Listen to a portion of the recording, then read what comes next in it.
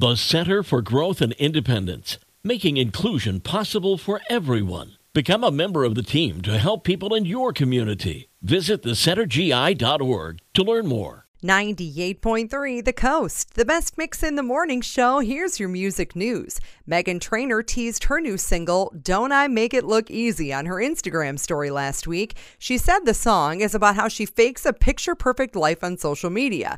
She said, "You won't ever see me cry because I got a filter for every single line. Don't I make it look easy, baby?" And very relatable to a lot of people. Nick Jonas will be headlining City of Hope's Orange County's Hope Gala. September 10th, the gala will raise funds to help develop new cancer treatments. He said, "As someone whose family has been impacted by cancer, I am honored to lend my voice to the important cause."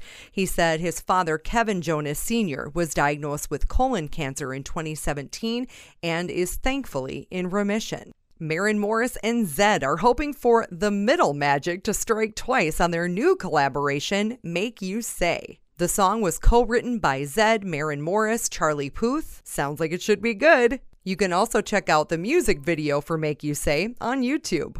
And Coldplay was recently performing in concert when lead singer Chris Martin stopped the show and asked fans to please put away their phones and cameras so they could concentrate on his performance.